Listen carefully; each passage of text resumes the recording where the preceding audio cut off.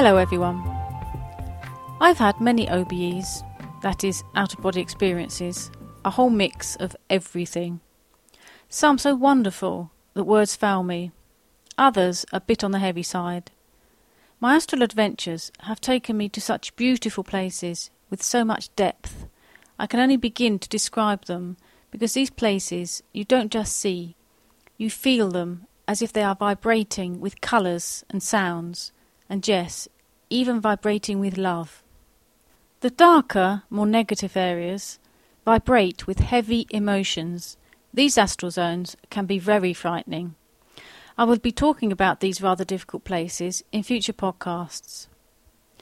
Astral projection gives you an enormous sense of freedom. For a while at least, we can cast off our physical bodies and fly like we have always dreamed of as kids. However, there is a danger that the astral becomes a virtual playground, just another entertainment centre. It can be that, if you want it to be, but the astral can offer so much more. It is a step towards becoming more conscious, and if we are going to help the world and ourselves, we have to take responsibility. This means behaving responsibly in the astral as well. Astral projection can be another rung of the spiritual ladder, a stepping stone to the universe and beyond. Just as our thoughts can run riot here in the physical, so they can in the astral. Only in the astral the result is immediate, and thoughts manifest in front of your eyes. When out of body, stay focused. If we let our thoughts run wild, imagine the chaos that may ensue. Going to sleep with a clear mind helps to prevent annoying thought forms from taking over the OBE. OBE time is far too precious to be taken up with interacting with thought forms which seem to be running crazily around the house or in the garden or wherever you find yourself. Paying careful attention to OBE content can give you many insights into things you have yet to deal with on a personal level.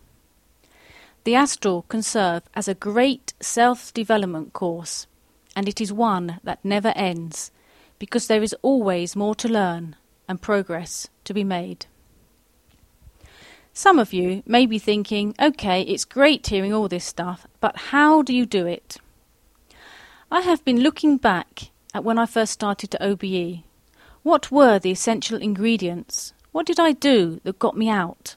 And what do I continue to do that gets me out? In the future, I will be looking at these essential ingredients, so stay tuned. To get you started, think about what you want from life. We can remain where we are, or we can grow and develop our consciousness. We don't necessarily need astral projection to do this. As I have said before, it is the path that opened up for me.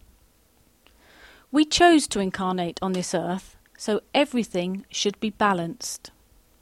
Spending all of our time trying to leave the body we chose to be in the first place, seems a little crazy.